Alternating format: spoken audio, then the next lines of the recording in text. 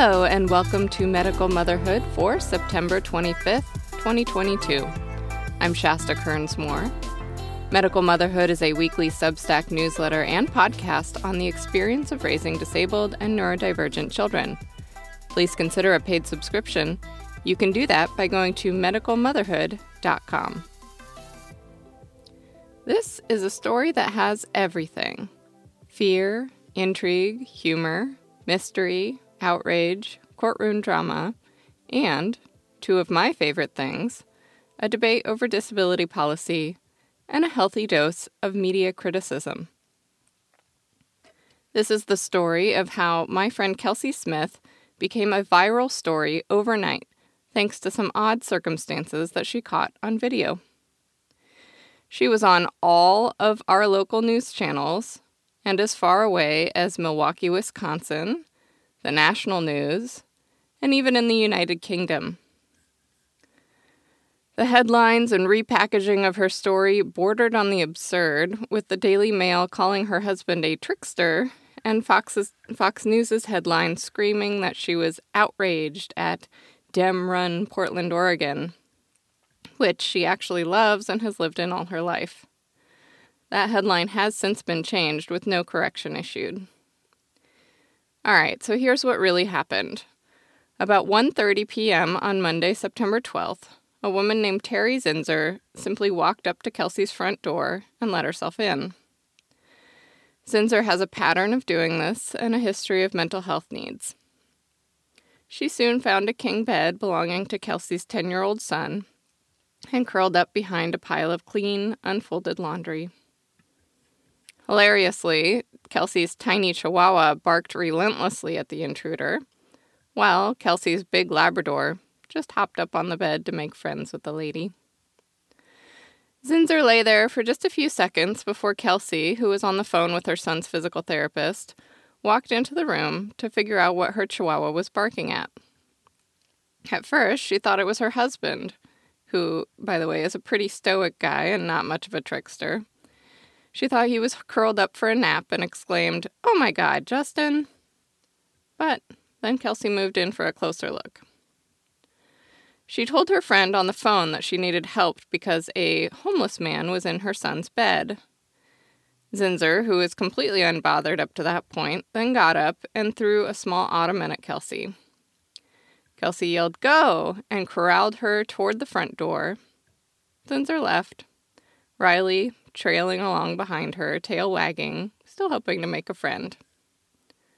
Most of the news stories add something about how the district attorney in Portland, which actually it's its county, Multnomah, declined to press charges against Zinzer. She had reportedly peed on Kelsey's neighbor's property and tried to enter another's house. In fact, the district attorney is now pressing charges due to the pattern of this behavior and the lack of alternative solutions, and the pressure from the viral storm of media coverage. If you guys hear that scratching, it is our new kitten who will not leave me alone. Most news stories stop there. Everyone picks a side, everyone laughs or gets angry and moves on. I was never very good at stopping there. I always wanted to know the deeper story. Kelsey says the three questions that commenters have asked thousands of times across platforms are: how did she stay so calm? Why does she have a camera in her child's bedroom? And why didn't she shoot the intruder? The answer to all three of those have to do with Kelsey's life as a medical mama. Kelsey is a pretty open book. She shares a lot on social media, so it was natural for her to share the Ring camera footage of this bizarre incident as soon as she realized she had it. Most of her sharing is about her kids. Kelsey is the mother of 4 as well as a foster parent. She knew not to freak out, but calmly and firmly give direction because she's had children with mental health disorders in her house. As for why she had a camera in her son's bedroom, Taryn, who was at school that day, is medically fragile and needs constant monitoring. Finally, why didn't she just shoot the intruder? because Kelsey understands that mental health disorders should not be a death sentence. I mean, I'm glad in a way that she picked my house because I have a medically fragile child and I've had my share of stressful situations, she told News Nation. You know, being a parent to a child with disabilities, as well as a foster parent, I am acutely aware of the repercussions of the gaps in services to these communities. Kelsey was not outraged that the DA didn't lock up the intruder and throw away the key.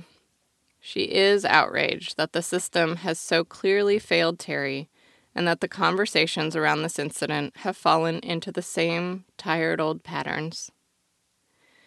It's easy to look at this person and see someone who's crazy or drug-fueled, but we have to look at the bigger picture, she told News Nation. Our support systems have visibly failed her.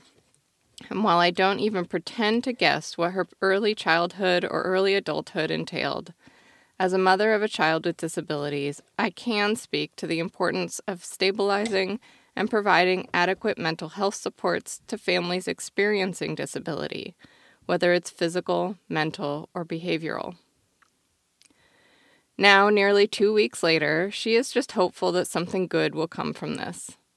She is directing people to the advocacy group that we are both part of, Advocates for Disability Supports, and using her 15 minutes of fame to try to elevate the conversation.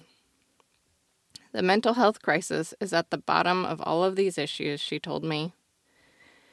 It's not about Portland versus the rest of the country, Democrat versus Republican, spending more on social supports versus spending less. It's about properly supporting disabled people and their families. Kelsey said if she and her family had had the right supports from the beginning, this could have had a completely different outcome. She could have been sleeping in her own bed.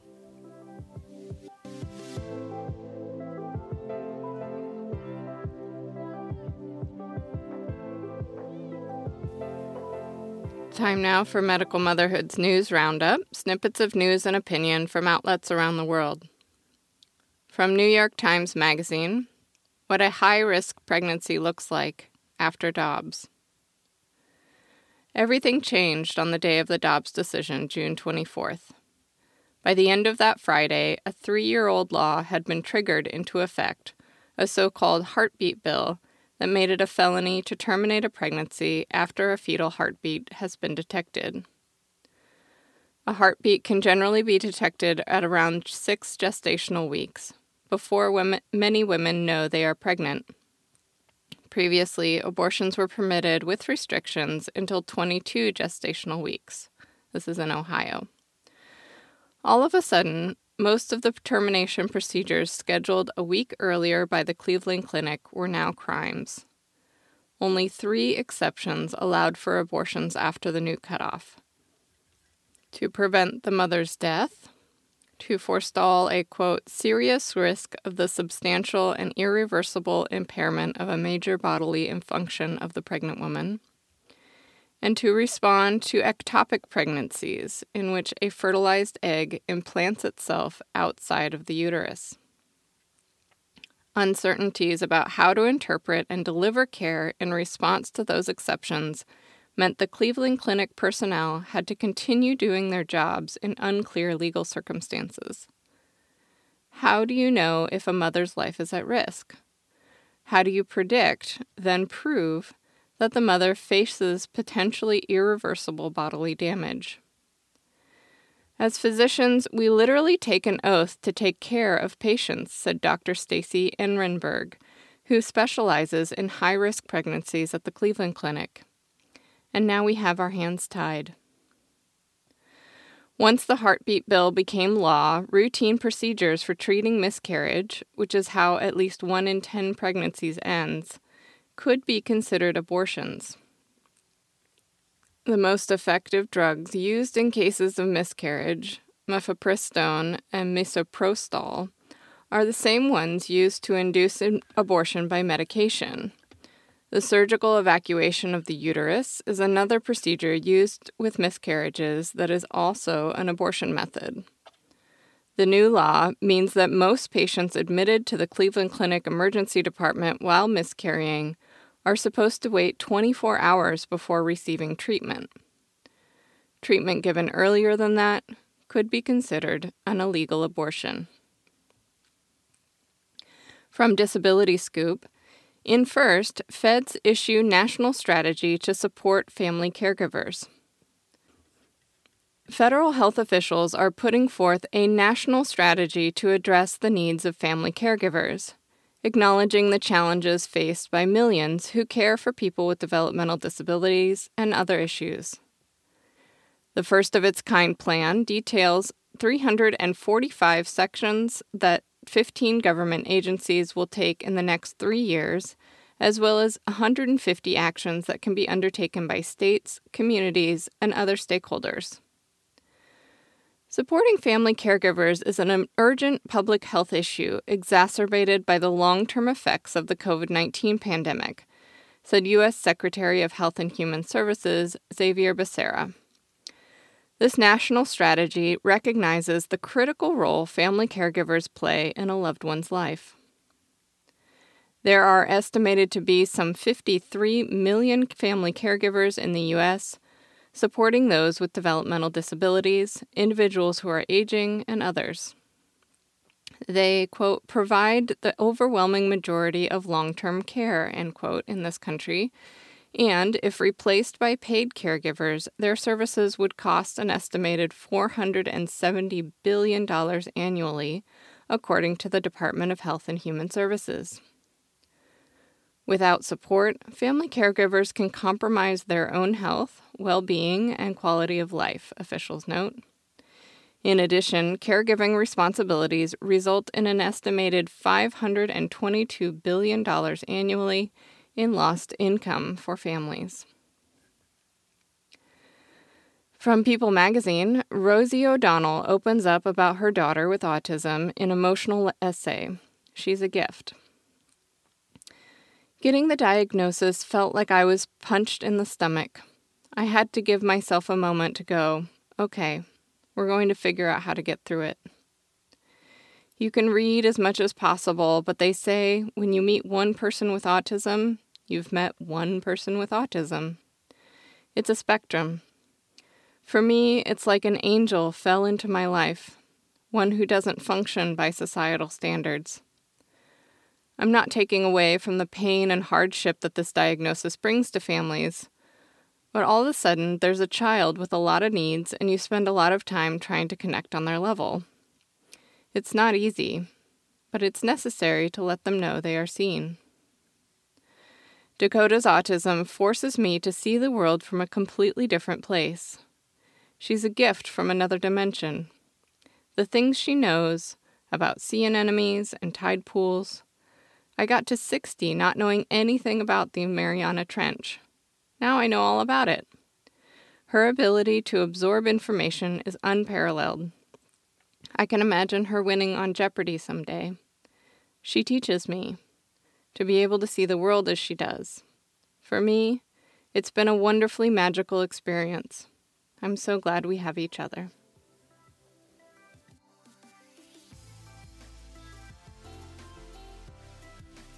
Medical Motherhood brings you quality news and information for raising disabled and neurodivergent children. Get it delivered to your inbox each Sunday morning or give a gift subscription. Subscriptions are free with optional tiers of support. Thank you to our paid subscribers. Follow Medical Motherhood on Facebook, Twitter, TikTok, Instagram, or Pinterest. The podcast is also available in your feeds on Spotify and Apple Podcasts. Visit the Medical Motherhood merchandise store through a link on our website. Do you have a story to share or an injustice that needs investigation? Tell me about it, and it may become a future issue. Thank you for listening. Our music was composed by Ehimitsu and used under a Creative Commons license.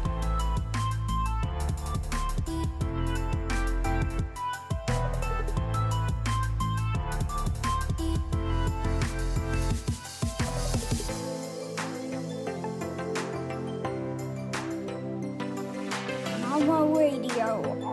Oh Chihuahua all day.